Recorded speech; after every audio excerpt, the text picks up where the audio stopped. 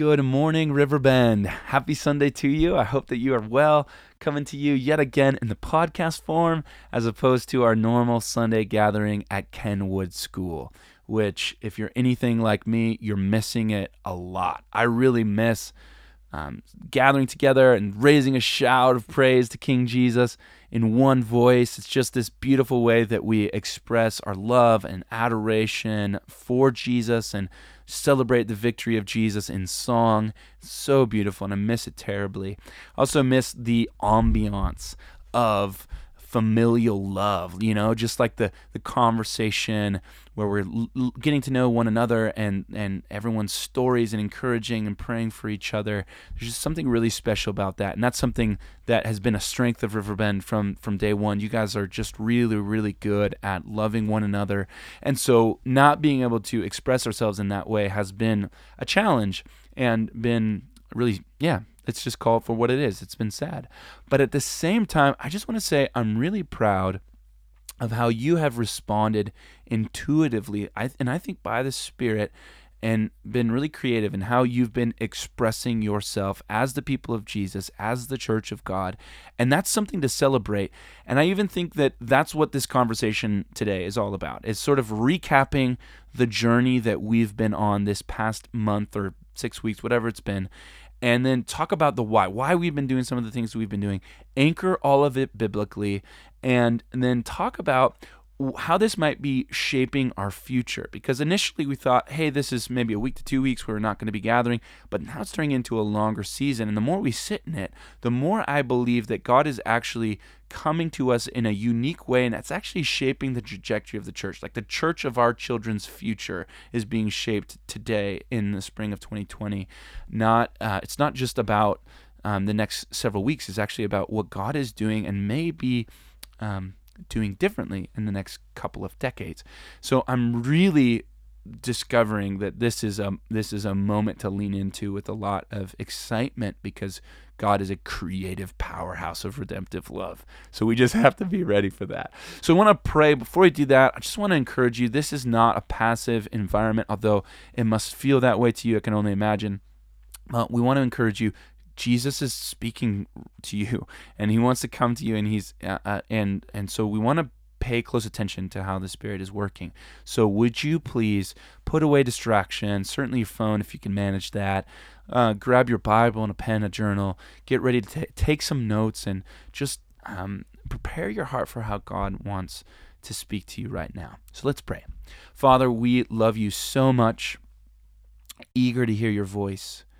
And we're really grateful for how you've been spreading your peace, your joy, your love to us as your people in this really drastic and difficult time in our world's history. And we're not it's crazy that as we pray, it doesn't even feel like an overstatement. We're really in this moment of deep societal change, and everything's being impacted and affected by it.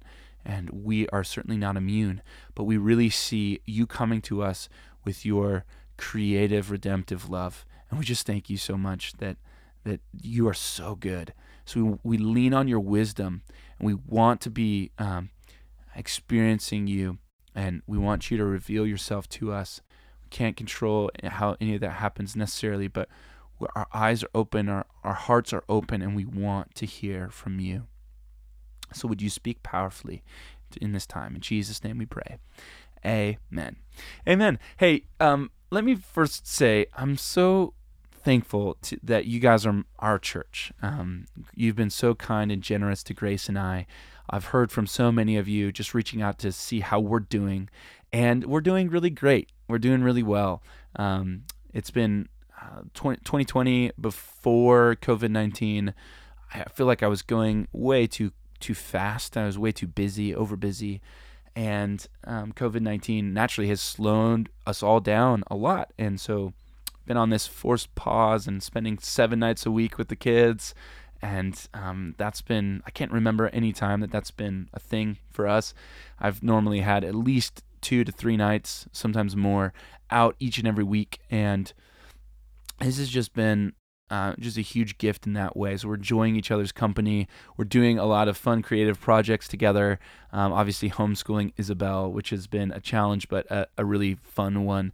And Grace and I are also in our marriage doing really well. Although I guess you could say you could pray for her. I think having my creative intensity and energy around a little 1,100 square foot place 24/7 for over a month is a little bit much for anyone really, but for her it's been a little bit of a challenge. We're doing really well. There hasn't been any fights or anything, but I can definitely see how sometimes she just has to ask me to go outside and to take my creative energy elsewhere, and that's totally okay. But if you think about us, pray for our family, and we certainly appreciate how you guys have supported our family in this time. We appreciate you're such a generous, kind-hearted church, so thank you. So when COVID-19 first hit the West Coast, and we learned that we weren't going to be able to gather as a church in our normal ways, the temptation was really strong. I think a lot of churches in our network and just kind of across Bend were feeling this intense pressure to just react, to okay, get a plan in place, let's go, we need to figure out what we're doing and just act. And so a lot of that really feels like the societal pressure, really, right? Everyone right now is just sort of reacting emotionally to what's going on around us in sort of this heightened, anxious state. What are we going to do? It's sort of frantic. And trust me, I understand that impulse. In fact, I have it in myself as well, because I am responsible for leading our church forward in a lot of ways. And so we have felt the pressure just like everyone else. But we really felt in a moment of prayer like the Lord was asking us to do something a little bit different, and to instead just say, Jesus, you have our full and undivided attention. We are acknowledging first and foremost that you are the leader of this church. You are our head. We all submit to you. You are king. And so we want to take direction from you. We don't want to just be impulsive and reactive. And in fact, this is how we've defined ourselves as a church. We are a Jesus church. This is the network that we're in. We have all kinds of deep DNA in this reality that we follow after Jesus. We say it all the time, and it's not just lip service. We are his, and we want to follow after him. So really, at first impulse, it took a lot of concerted effort, but we said, no, we're not going to just react emotionally and just put together a quick game plan. We want to first give our full and undivided attention to Jesus and just say, Jesus, how are you coming to us? What do you want to teach us? And I hope that that's how you're approaching life with your family. I know you have a mortgage to pay. I know you've got, car payments and retirement plan to think about. And some of you are losing your jobs, and there's all kinds of things happening around you. And I totally get it. And we need to be responsible. But I think the first responsible thing we can do is to give our full and undivided attention to Jesus. So as we were praying together as a team, we really felt like the Lord was saying, I want to redeem this situation. Right? I've said it before, he is a creative powerhouse of redemptive love. He just is emanating and filled with a creative power to redeem things that are evil and broken and use them for his good. And so we committed early on to give our attention fully to Jesus and to pay close attention to how he might be redeeming things in this time. And so that's where a lot of our ideas came from. But I want to mention first how we sort of leaned into that. We basically spent some more time in prayer, and here's kind of what we came up with. I think there's at least 3 things that the Lord was saying, and that was that the first thing was to just come back to me, your first love. Remember, Revelation chapter 2 is another letter to the Ephesian church, a couple decades after Paul wrote his letter to the Ephesian church, which is what we've been studying line by line as a church through the winter and early spring here. But Revelation chapter 2 is a couple of decades later, where the Apostle John is writing, sort of revealed by the Spirit of God, just God's heart for the church at Ephesus. And he says, hey, here's what you've done well. I'm proud of you for this. You've like held to the truth and all of that. Well done. But like, this is what I have against you. You have left your first love. And he's saying you've lost your passion and your love for me.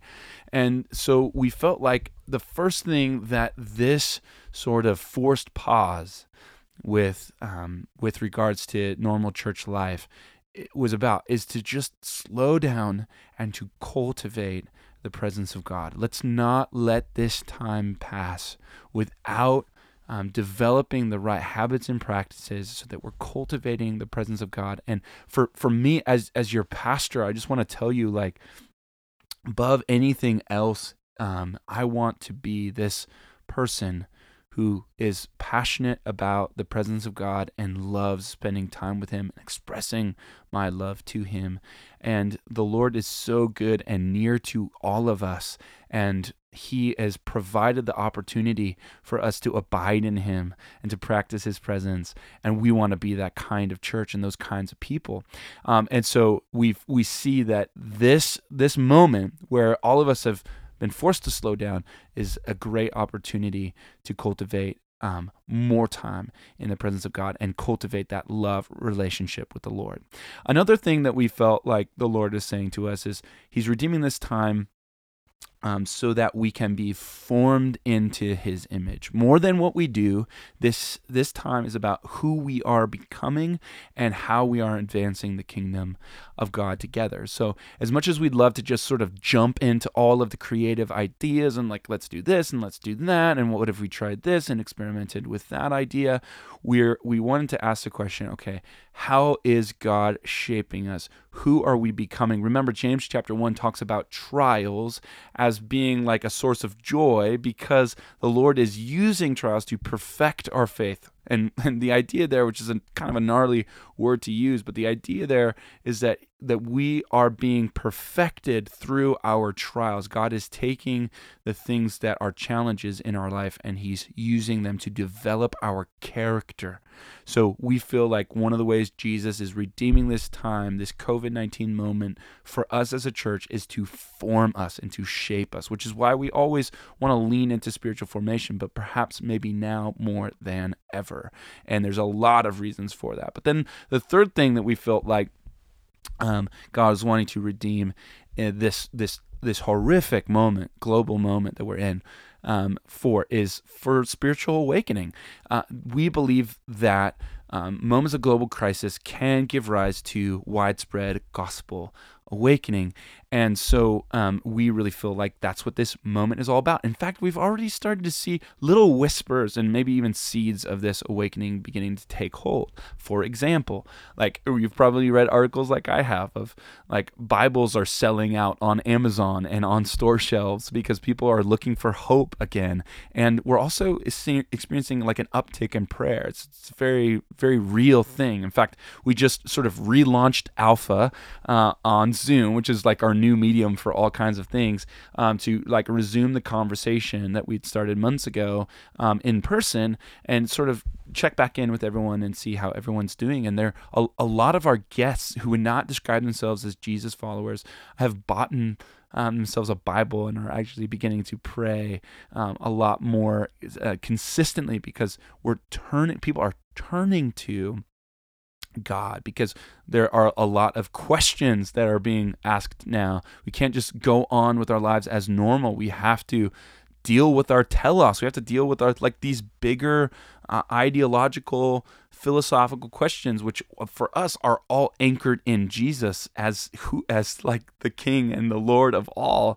And we're finding that there is a lot of other people who are beginning to search for these answers as well. And so we believe that for us as like being a part of this spiritual awakening, we need to be grounded in the presence of God, be formed into the presence of God, and also have deeply thought through these questions that people have and actually have good answers for the hope that we have in us, and that we could actually be people of peace in a frenetic, anxious, chaotic, worried, stressed out world. And that will eventually even tip the scales, and we'll be able to see the fruit of awakening in our very time and culture. That's our hope, and that's what we're kind of sort of asking for. So we've launched a special podcast I release every Tuesday and Thursday on this topic, following Jesus into a world in crisis. And so you can pay attention to those as they come across every Tuesday and Thursday. But in it, we're talking about sort of the three things that we may be able to do to contribute to this spiritual awakening, and that's to pray.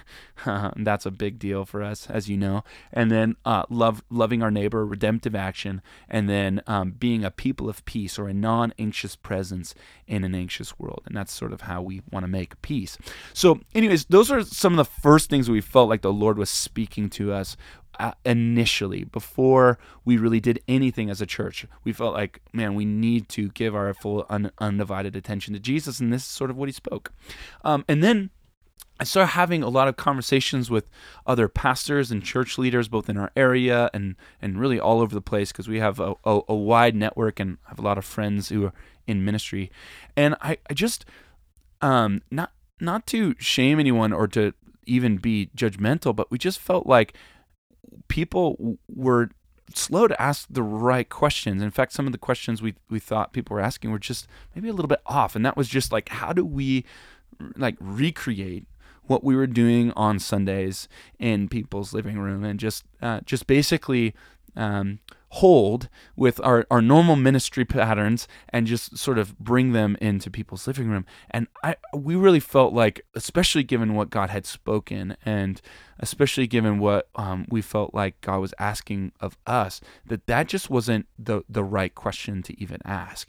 We felt like the right question was, how do we lean into this moment and actually express ourselves as the people of Jesus in creative ways that we don't normally get to do on Sundays. So we don't want to create like a worse version of what we were doing on Sunday at Kenwood School and like just pump it into your TV. We instead wanted to say, okay, this is actually a moment to lean into the strengths of the smaller gathering, to lean into the very many gifts and parts of the body that exist in our church that maybe haven't been fully activated yet. What would it look like to fully activate people?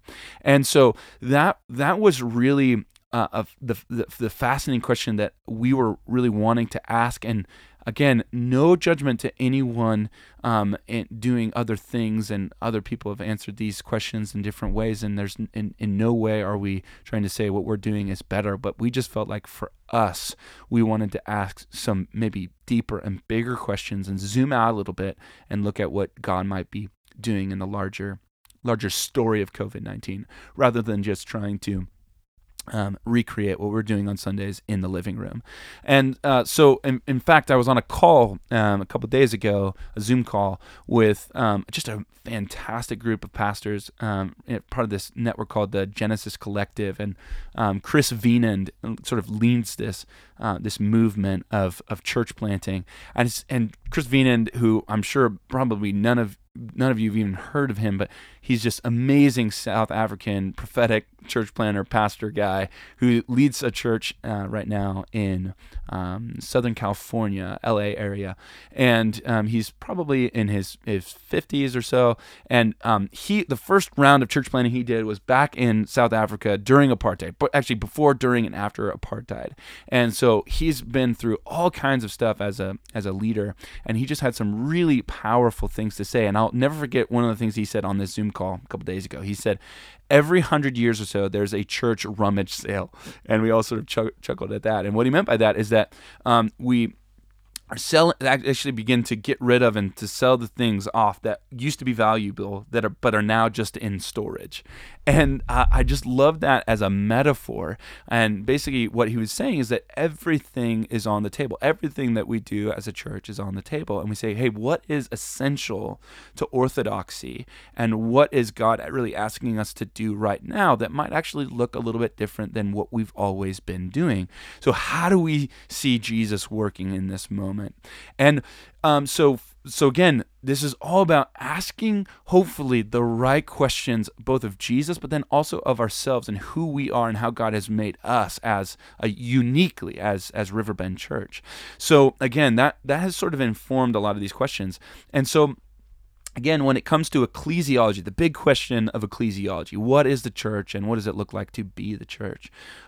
Again, for me, it's what do we see Jesus doing? Who is Jesus and what is he doing? Those are the questions that deeply inform our ecclesiology. And then, a third, second layer question to that is, how did the first Jesus followers interpret Jesus and his teaching and what he was doing in the first generation of the church? And that's really the book of Acts. So we look at Jesus, we become really captivated by, and this is my challenge to you, is become gripped and captivated by the story of Jesus, the biography of Jesus, and what he was up to, what he was doing, the person that he was, and then, of course, who he is to us now, the King, the Lord of all, right? Who's exalted at the right hand of the Father.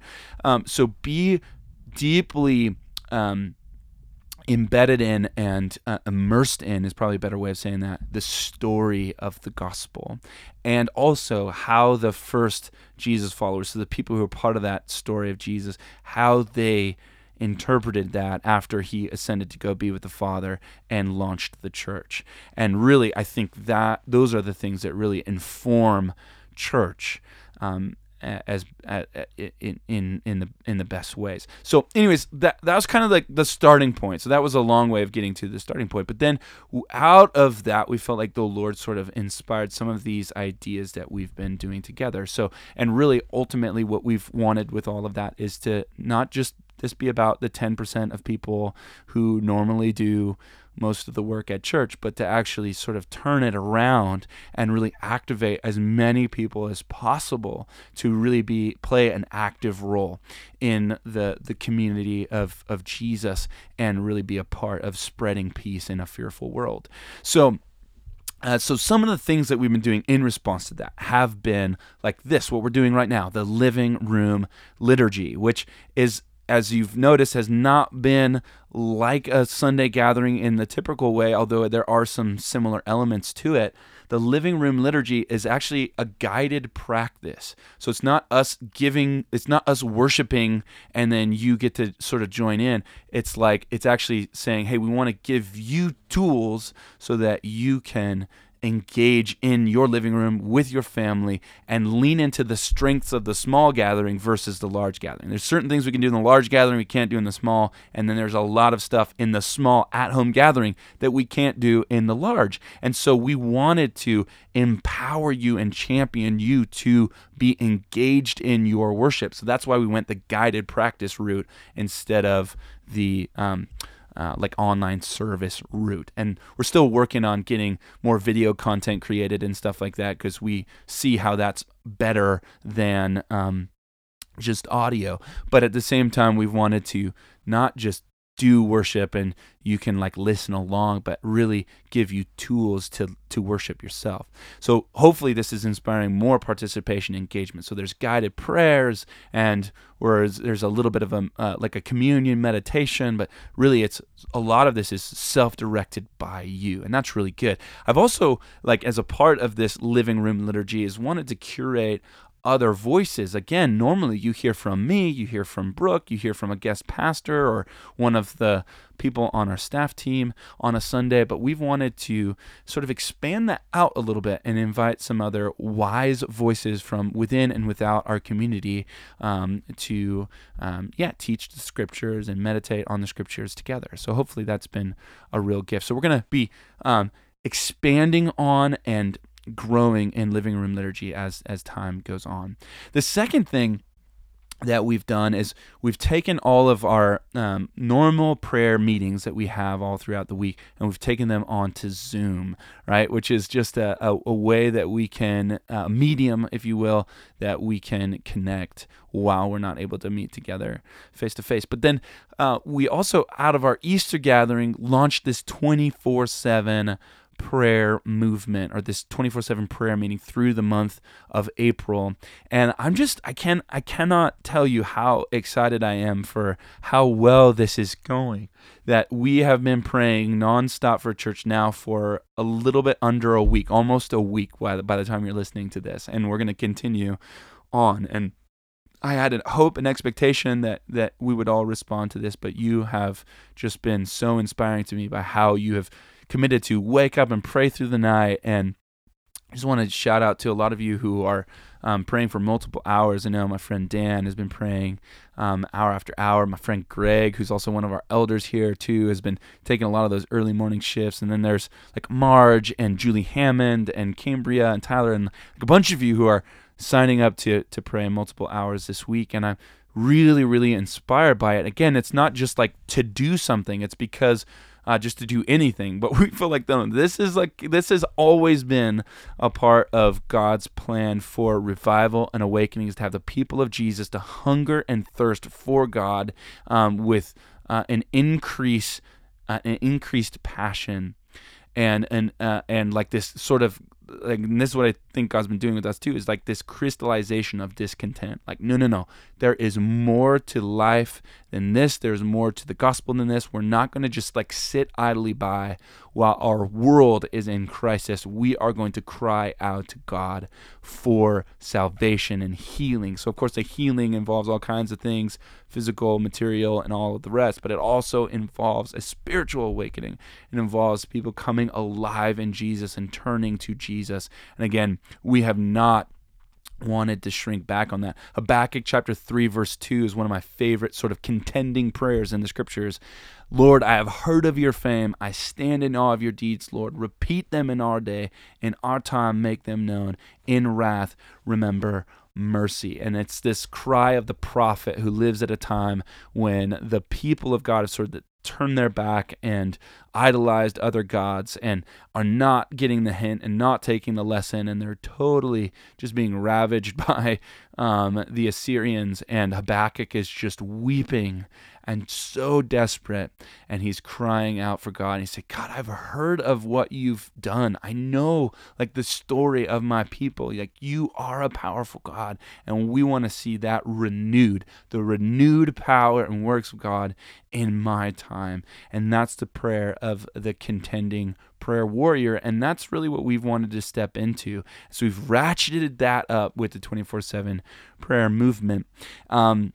And we think that this was really significant. The reason why this happened at Easter is because Resurrection Day is the key moment of the year for us as the church. It's the moment when Jesus burst out of the grave and displays his power for all to see. And it's like, oh my gosh, yes, this victory has been won. So when Resurrection Day intersects with a global pandemic like coronavirus, it's just this really unique moment that I think we as the people of Jesus need to have eyes wide open to the possibility of what God can do and the victory of Jesus, what's possible when we cry out to Jesus. So again, it's just about turning up the hunger and the passion from within ourselves and cultivating in ourselves a passion for God. And we've seen a couple of different things. First of all, I think we're seeing the very first fruit, or the hope of spiritual awakening on the horizon. I think we're seeing that.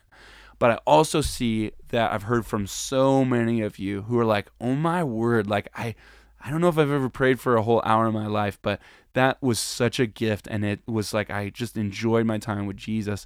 And it's so exciting. I'm so glad. I think it's a discipleship opportunity as much as it is anything else. Also, like in like Thessalonians, it talks about continual prayer. Ephesians chapter 1, Paul says, since the day that I heard this, I have not stopped praying for you. There's something about the solidarity and the sort of unbending commitment to pray.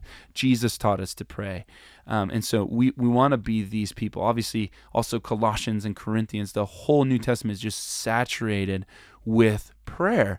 And so what we've come to this conclusion that the whole Jesus Kingdom movement is about us coming alongside of what God is doing. And so we need this ongoing, conversant prayer life. So 24/7 prayer for now. We don't know what it's going to look like in the future. We're really just like focused on for right now. This is what God is asking us to do. The Moravian Church went 100 years, right? I told you that story last week, and I honestly don't know what the future of this 24/7 prayer movement will hold. But what we do know is the throttle on prayer for us is on the floor. It's just we are praying, and we're not going to let up on our commitment to pray. It may take on some different forms. Hopefully, we'll be able to be praying together in a room together here real soon.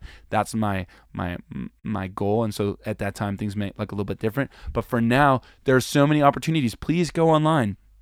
praybend.org. We launched this whole website around this prayer movement, and you can select one or multiple hours, both like any day of the week, to pray. And I would greatly appreciate you taking this as your personal call to prayer and to resolve within yourself to pray with the leaders of our church for spiritual awakening. The Hebrides Revival, last thing I'll say on this, the Hebrides Revival, which is in the islands of northern Scotland. And back in the 1930s and 40s, there was basically these two women, 182, 184, who were grieved. Crystallization of discontent. They were grieved that no young people in the Hebrides were following Jesus or going to church anymore. And that was true. It's a smaller area, but it had already become like a totally de-churched spot. And so these two older women didn't really know what to do with it. The pastors that they talked to didn't really know what to do with it either. And so they just resolved within themselves, we're going to pray through the night, a couple nights each week, and we're just going to ask for God to like bring a new move of the Spirit. And they did that for several years on end. And then eventually what ended up taking place is a absolute work of the Spirit, a revival where there was all-night prayer meetings, weeping through the night over sin, and dedicating lives to Jesus, and this sense of celebratory victory and just hope. In fact,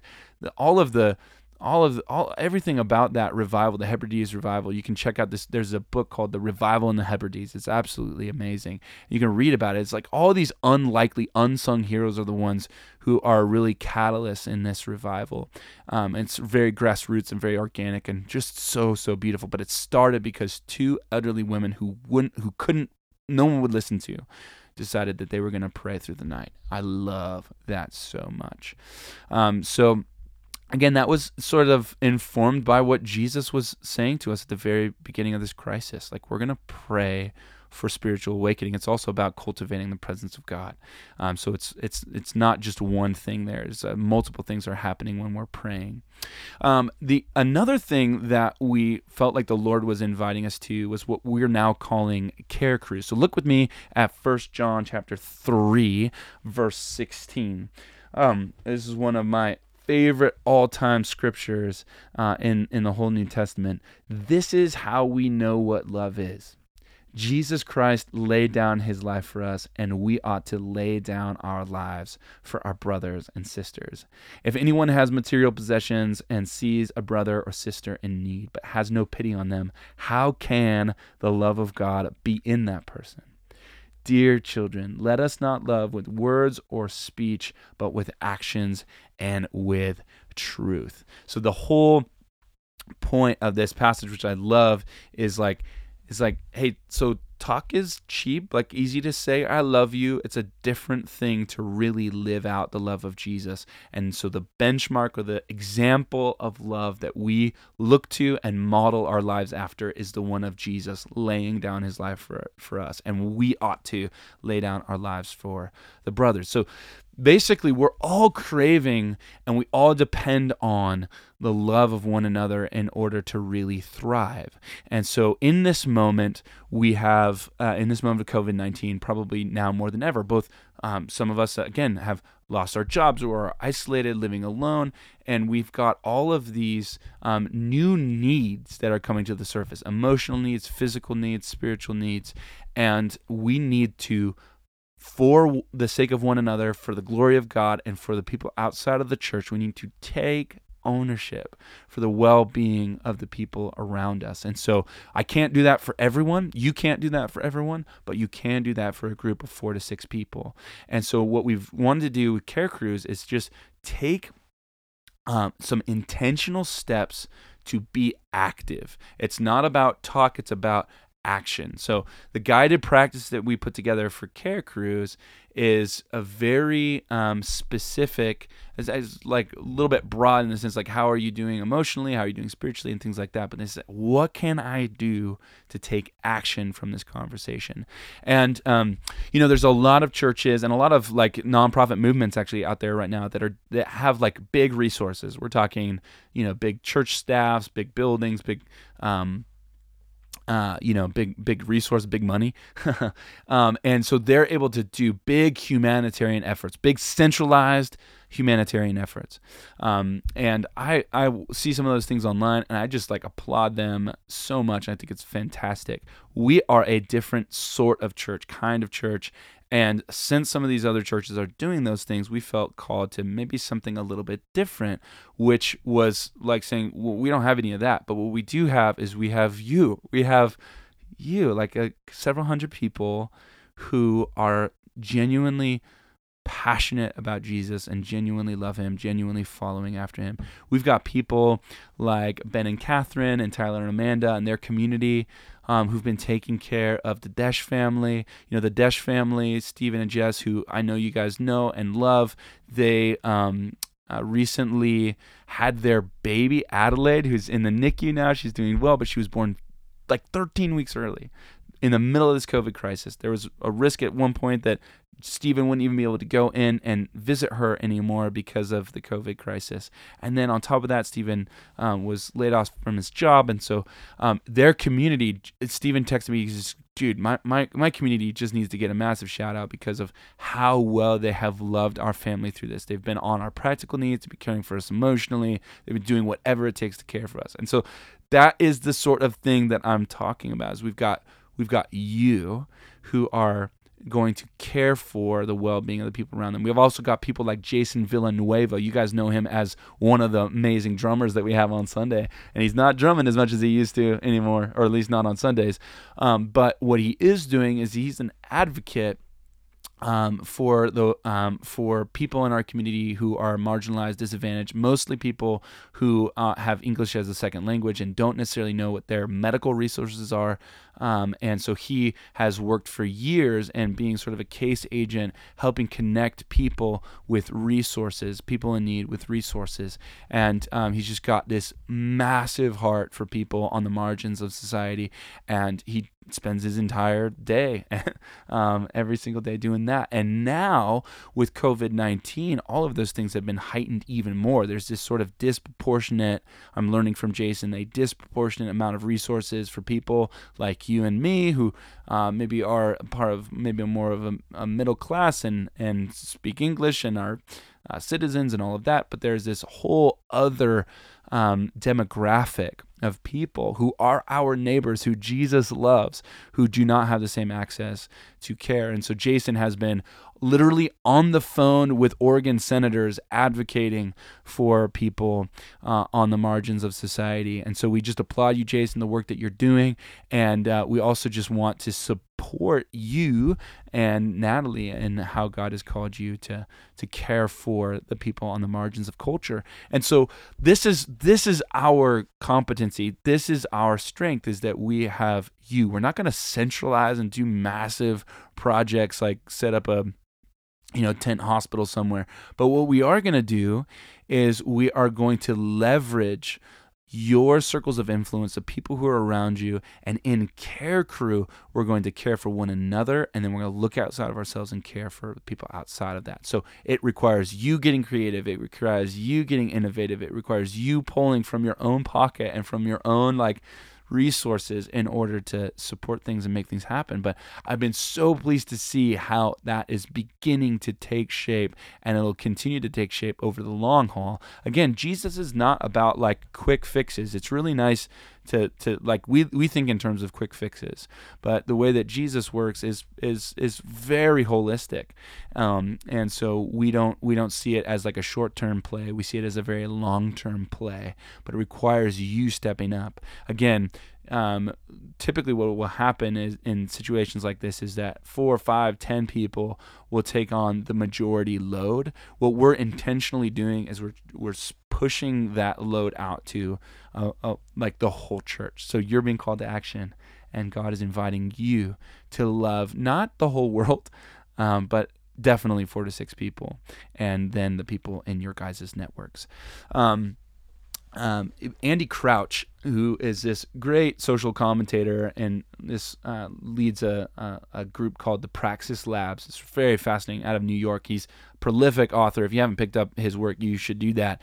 He basically framed this whole COVID moment, I think, in a really beautiful way. He said that very early on, back before we knew much about COVID-19, he said, is COVID-19 going to be for the church a big storm, a long winter, or an ice age? This is really kind of interesting metaphor. He's like, if it's a big storm, you just sort of like put on your winter jacket and you hit pause for a moment and then you get back to it. Or is it like a long winter, like a 4 to 5 month, like, oh my gosh, you're sort of battening down the hatches and doing some things a little bit different, and then emerging in the spring and kind of get back to normal? Or is COVID-19 like a longer ice age that's actually shape-shifting the ecology of our land in a lot of ways? And so I love the metaphor there. And what we're finding is we don't know the answer to that yet, but we do know it's like either a long winter or it's turning into some form of an ice age,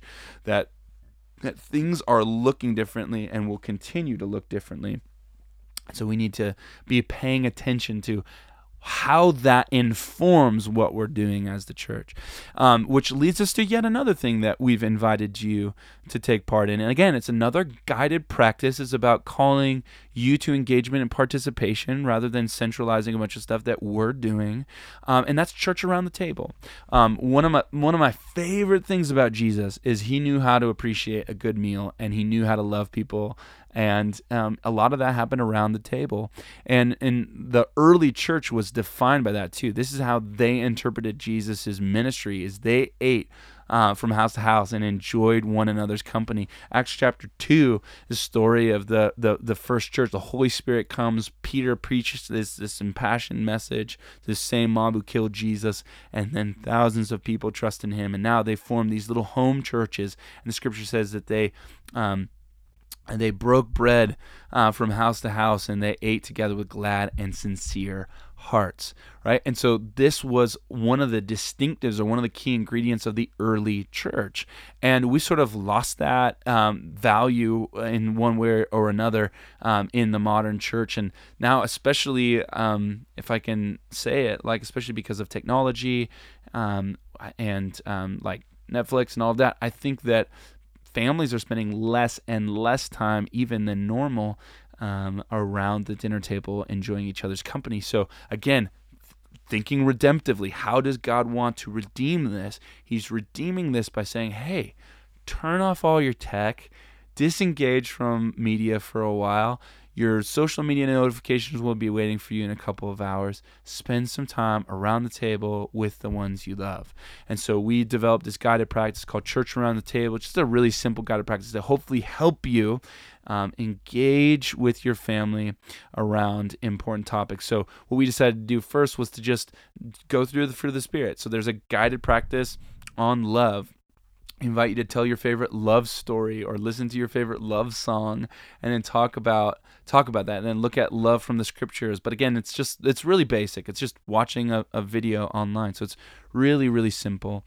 But the idea is that you are together and you're enjoying the presence of God and you're enjoying each other.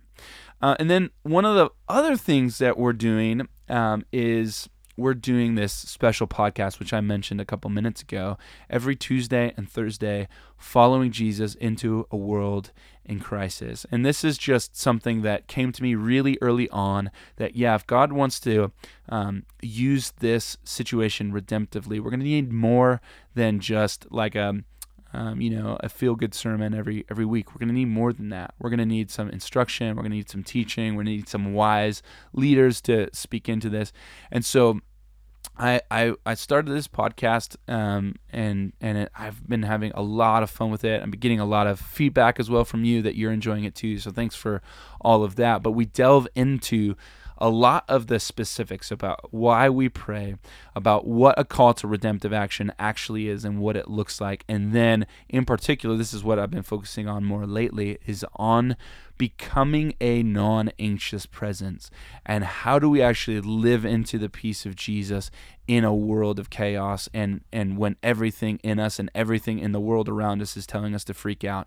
How do we live as the people of Jesus and actually then make peace in a world of chaos? And that has been sort of the focus of these conversations. And so we're putting out 3 podcasts a week, and it's been just an amazing time. And we're doing a little bit of guided practice too at the end of that as well, like actually guided prayer times, which was experimental, brand new to us, but we've found it to be super enjoyable and helpful. And so here's what I want you to see yourself as like sent people with this spirit of love, joy, and peace. And so we want to rally around the scriptures, rally around the teaching of Jesus, rally around the wise leaders that we are being influenced by, and ask God how he wants to redeem it, and then be willing to have the courage to be called to action. So those are several of the things that we've been working on in response to giving our attention to Jesus and him sort of informing this process. But I want to end our time with also letting you know that there's some more things coming down the pike, but then also to just ask a couple of questions for you to reflect on. And then I want to invite you to throw it out in your living room right now, just sort of discuss these questions together and end with some time of prayer. Because again, the only way that any of this works is that it's not just me and our staff team or me and our elder team rallying together, but it's actually a call to action for all of us. And so we want to encourage you, not in like a shaming sort of a way, or you better do this sort of a way. It's just in a way of like, hey, we love you. We want to see you thrive. We want to see you actually step into your calling as sent people of Jesus. And so we want to invite you into this process with us. Would you be asking some of the same questions we're asking ourselves? And would you be a part of play an active role in what God is doing? So here's these questions I want you to reflect on. What does God want to form in you during the COVID crisis? While you're on forced pause, you're under self-quarantine, you're spending a lot less time at the pub or grabbing lunch or coffee with your friends or whatever. You're doing less of that, so there's more time on the table for you. What does God want to form in you? What are the practices? What are the habits that are going to be necessary in order to form that in you? What are the character traits that God wants to form in you? Do you want to grow in prayer? You're like, okay, gosh, Andrew keeps rambling on and on about prayer. Maybe I should pray more. I want to do that, but I don't know how. This is your moment. We've created this resource, praybend.org, that has multiple options for you to learn from and to help you as you decide to pray. For me, what the Lord is inviting me to do is to grow in gentleness. It's a fruit of the Spirit that has not been a hallmark of my leadership or a hallmark of me as a person, and I know that I need to grow in gentleness. So that's what God is asking of me. But I want you to ask that question. What does God want to form in you during this time? Write it down, remember it, and as you pray, just ask God to give you inspiration for how he wants to cultivate that in you. And then the second question is, what is God asking you to do? And when I ask that question, it's really about redemptive action, right? It's about this idea of who are you meant to love? How are you meant to love? What do you uniquely bring to the table? And what resources do you have at your disposal in order to love your neighbor well? Press into that question. What is God asking you to do? What am I asking you to do? Or what are other people saying you should do? What is God asking you to do? Again, give your attention to him first and foremost. And then the third question, the final question, is how are you uniquely positioned to partner with Jesus in bringing his spiritual awakening? Let me ask that again. How are you uniquely positioned to partner with Jesus in bringing his spiritual awakening? Right? There's this work that God is doing is so beautiful, and it's so complex, and we are each members of his body, and he's intends to use each of us in the unique ways that we have been created by him. And so I want you to start thinking about the unique things that you have that I don't, and the unique things that you have that your spouse doesn't, and that the other leaders on our team does not have. Who has God made you to be? And then how can you be a partner with him in this redemptive project? He is a furnace and a powerhouse of redemptive love, and he's inviting us to be a part of that journey with him. And then the last thing that I'll do is just to call you once again to pray with us and to join a care crew. This is how you participate in community while you are in self-quarantine and while our rhythms look a lot different. So we want to remain connected with you, and this is how we are proposing that you do that. Pray with us over Zoom, sign up to be a part of the 24/7 prayer movement, and then join a care crew. You can get all of this information on our website. May the Lord bless you, may he keep you, make his face shine upon you, be gracious to you, and give you his peace. Jesus, you are King. We love you. We want to serve you with our whole lives. Thank you, Jesus. Amen.